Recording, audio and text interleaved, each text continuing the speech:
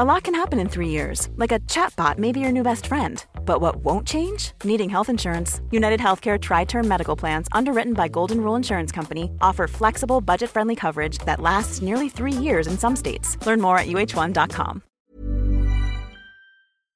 Kia ora and welcome. From RNZ National, here's Our Changing World with me, Alison Ballance. It's Science Honours season again, and last night the Research Honours Dinner in Christchurch, hosted by the Royal Society of New Zealand, saw 15 medals given out. I'm going to catch up with 3 of the 2016 winners, starting with the recipient of the big award, the Rutherford Medal. The Rutherford recognises exceptional contributions to the advancement and promotion of public awareness, knowledge and understanding. It's been awarded to Emeritus Professor Michael Corbelis from the University of Auckland. Michael is a cognitive neuroscientist in the School of Psychology. Big congratulations, Mike, on winning the Rutherford Medal. Thank you, Alison. Now, this is the culmination of a fantastic lifetime of work. How long have you been at the University of Auckland? Well, I guess I started here in 1960 as a master's student. I had a period away in Canada at McGill University. Since then, I've been a professor at Auckland. And your work is involved with, I think of it as the language and the mind. Those are the 2 areas that really interest you. Well, it really started with an interest in brain asymmetry and the differences between the 2 sides of the brain and in things like handedness. But, of course, language is one of the things that is strongly lateralized in the brain. So I've gradually drifted more towards trying to understand language itself and trying to understand its evolution. So tell me a bit more about handedness and the brain. Well, I mean, it's always been known that most humans are right-handed. And right-handedness is clearly a function more of the brain than of the hand, because our hands look pretty much alike. So handedness was perhaps the first sign that the brain functions asymmetrically, that one side of the brain is dominant over the other for certain things. And then it was discovered in the 19th century that the left side of the brain, which also controls the right hand, is also dominant for language. So that's been the sort of drift of what I've tried to do. What about the area of language? Are your thoughts about it pretty mainstream? Do you have your own thoughts about it? I do. I find myself increasingly at odds with what you might call the Chomskyan view of language, I think, especially with respect to its evolution. And my view for some years has been that language did not emerge from primate calls as a vocal system, but probably came out of a gestural system involving movements, bodily movements. I'm not the only person to hold that view, but I've been pushing it quite strongly for the last 10 or 20 years, I guess. Now, you've been working in this area in an academic way, but you're also quite a prolific book writer. Yes, I mean, I try to write about some of this stuff, hopefully in a way that people can understand. Don't know quite why I got into that, but for many years I taught introductory psychology, which set up the challenge of trying to explain to people what psychology is all about. So I tried to turn that into writing. I see you have another book coming out next year, The Truth About Language. The Truth About Language. So that again gets into the whole business of where language came from and how it emerged.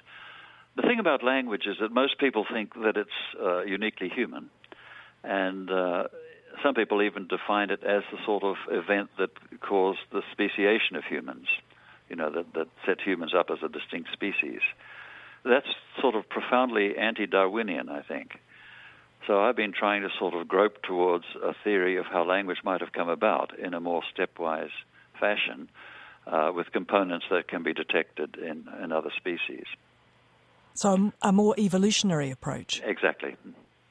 So why do you think, or how do you think language might have started then? Well, I think it probably came out of communication that was primarily gestural, involving movements of the body and of the hands. Primate communication is of course vocal, but it's not really under what you might call intentional control. So animals, when they send vocal signals to each other, don't really have what you might call voluntary control.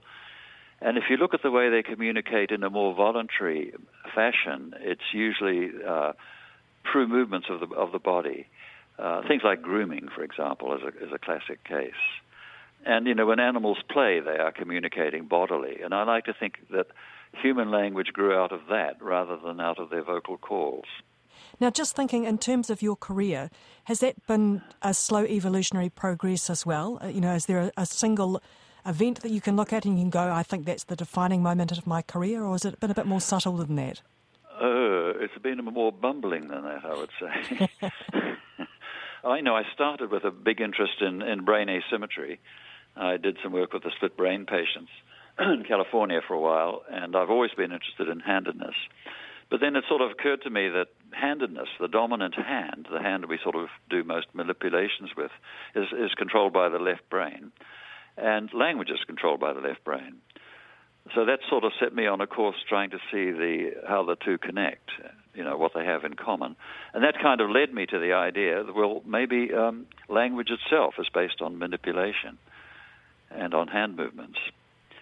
And then it was discovered, not by me, by people in Italy, that there's a region of the brain called the mirror system.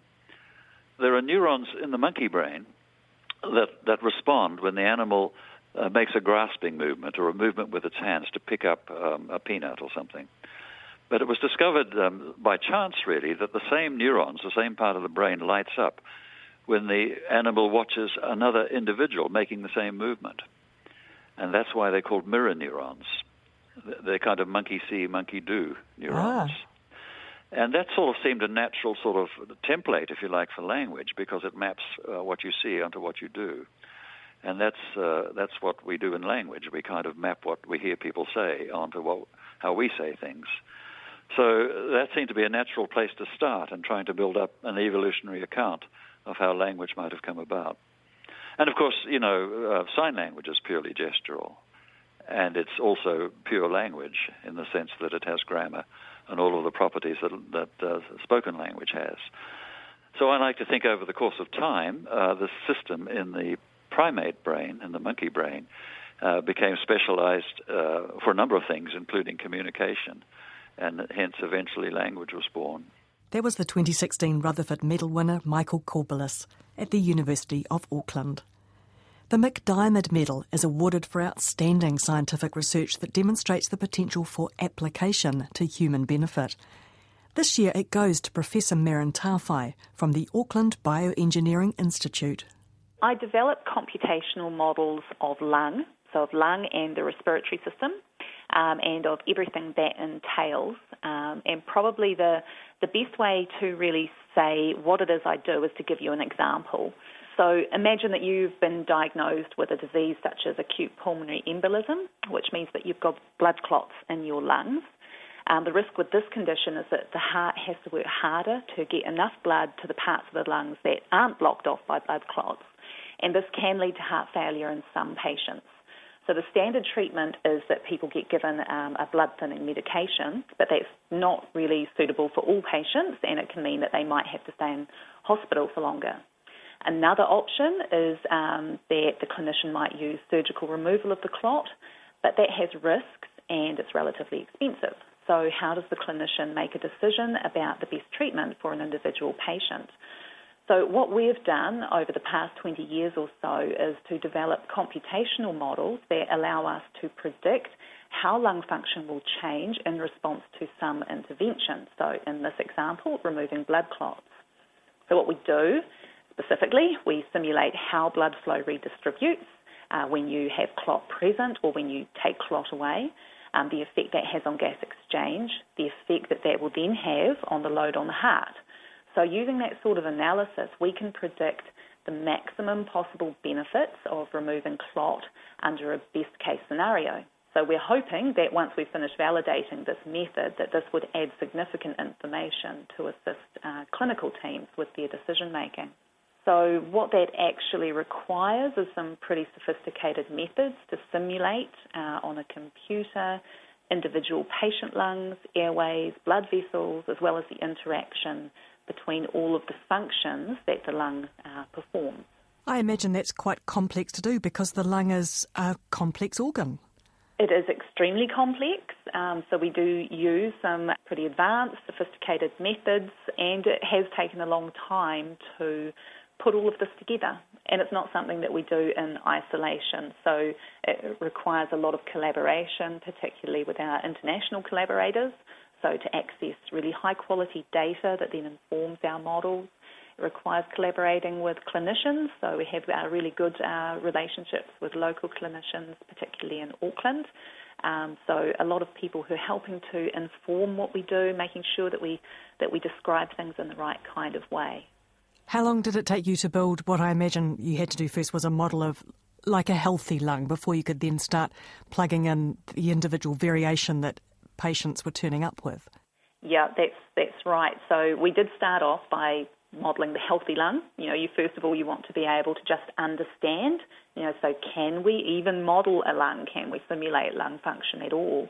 And most of the data that is in the literature firstly does describe healthy lung, and it tends to describe a young adult healthy lung, which is quite different from an old healthy lung and quite different from a young lung with lung disease.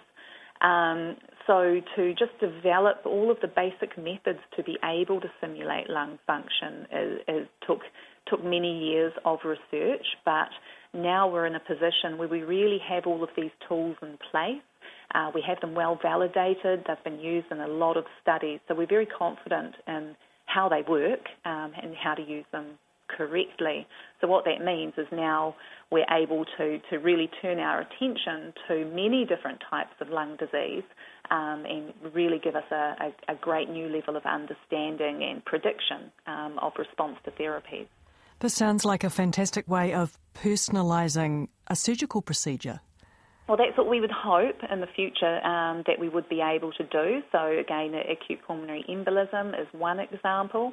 There's also the chronic form of the disease, so where people have they can develop a high blood pressure in the lung in response to some occlusions that develop in the circulation. So again, there are risks if they decide to do surgical removal. So what sort of benefit would an individual get from these different procedures? Many different areas of application. So this area of computational physiology seems to require that you to be both a mathematics expert and a biologist. Yeah, more a physiologist than a biologist. I trained as an engineer, so all of my degrees are in engineering science, which is really about mathematical modelling, continuum mechanics, and its application within engineering analysis. So I come from a very sort of analytical, mathematical background, but I've always been very interested in more the biology, physiology. So working in lungs, any respiratory physiologist is actually probably quite comfortable with mathematics, at least in its most basic form, because respiratory physiology does require a lot of equations to describe lung function. So even if you think of yourself just as a physiologist, you'll still be quite exposed to maths. So for me, coming in very much from the mathematical side, I think is a big advantage, because I'm even more comfortable with these underlying equations that describe things, but then I can also appreciate how to take that to the next level. So how can we use far more advanced analysis of lung function? That was Merrin Tawhai from the University of Auckland, winner of the Macdiarmid Medal. The 2016 Callaghan Medal, awarded for outstanding contribution to science communication, goes to Professor Hamish Spencer from the University of Otago. Hamish says he's accepting the award on behalf of colleagues in what was the Alan Wilson Centre. It's my name on the medal, but really the medal is about much more than me. The medal really is a recognition of a partnership between the Alan Wilson Centre, which I was the director of, and two community groups in the Tairāwhiti or Gisborne region. One of those groups is centred at Tolaga Bay, and we set up on their asking, the Uawanui Sustainability Project. And that project arose because they wanted to do a little bit of restoration work, planting some trees next to the river near the school. And they asked for some help from some scientists, and the Alan Wilson Centre were biologists, and they seemed to think that was appropriate. We weren't actually the right kinds of scientists, but it turned out we knew the right kinds of scientists. And essentially from that little beginning, we asked them questions about what they really wanted to achieve, and in a way really helped them work out what their vision for their community was. And then we went about helping them make that vision concrete. So the vision really was to have a healthy environment, a whole catchment-wide environment. So it included environmental health, but also community health. And so the Wilson Centre, as biologists, made sure that they talked to the right sort of scientists about how to do the bits of ecological restoration, how to engage with the wider community. So it's not just the people in the school who are part of the Uawanui Sustainability Project. It really is the whole community. So the Maorian corporations there, some of the local farmers, some of the forestry companies have been involved as well. So it's a community-wide environmental restoration project. So Our Changing World was there a few years ago now, during the last Transit of Venus. That's right. And there was a lot of excitement in the community about the project. So, in fact, our project grew out of the Transit of Venus celebrations. One of the things that they were doing as part of that was that tree planting next to the river. So it's really interesting that something like that Transit of Venus celebration turned into something that nobody could have ever envisaged. It was, nothing to do with the planets or the sky or anything like that, but it was really about getting scientists into the community and forging a partnership between the scientists and the community. So this medal really is recognition of a partnership that was developed between the Alan Wilson Centre and these two groups. So I should tell you about the other group as well, Please really. Do. So just south of Gisborne is a little tiny village called Murawai, which is the centre for a small iwi nigh to Manahiri. And they had heard about what we were doing up at Tolaga Bay, and they said, we'd like you to do something like that for us. Well, like many of these things, it turns out they didn't want to do quite the same sort of thing. They had their own needs, not surprisingly. They were a different community with different aspirations and in a very different situation.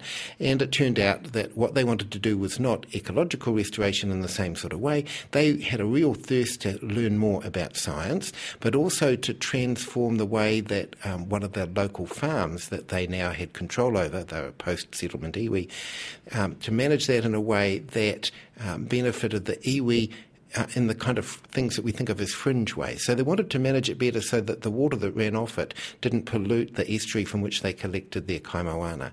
It's also the source of the water for the village of Murawai.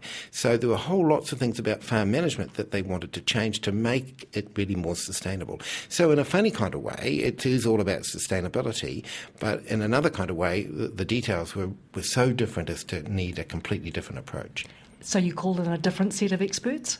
Actually, we had similar experts, but they then put them in touch with other people at the end. So they were more sort of farm-oriented. But the whole thing really, there are a lot of commonalities. So one of the commonalities is this partnership that I keep talking about. It's not just scientists coming along and telling them, the local community, what they should be doing. It's the scientists finding out what the community want, and then talking to the community and saying, well, you could do this, and finding out if that would work, or you could do that. And because there's always lots of approaches to solving different kinds of problems. So that partnership was absolutely crucial. The other thing that was crucial was making sure that these projects themselves were long-term sustainable after the Alan Wilson Centre closed. So the Alan Wilson Centre, the funding ceased and it doesn't exist anymore, but both of these projects are going strong. And that's because at the very beginning we made sure that they were set up to be self-sustaining, so that they were community-owned projects, which is why you have to have this partnership process in the first place. Talking of science communication, you're now involved in a slightly different kind of science communication. Can you quickly tell me about the work you're doing as a science advisor? Yes, so I'm one of two science advisors at the Ministry of Business, Innovation and Employment. And part of our job, we sort of have we're a kind of conduit for science. So we're there to help the science community get their message through to the officials at MB, particularly those involved in science policy and science policy administration. But we're also there to get the message from MB and the policymakers and administrators back to the science community. So, as I say, we're a kind of conduit for science information, and it's actually been a really rewarding job. I've really enjoyed it. It's taken me places I never thought I would have gone and made me talk to people I never would have imagined talking to, and it's been really interesting. And that was Hamish Spencer from the University of Otago, who is also a Chief Science Advisor for the Ministry of Business, Innovation and Employment. Thanks for listening to this Our Changing World podcast. Check out our webpage for photos and web features, rnz.co.nz/ourchangingworld. Kia ora mai.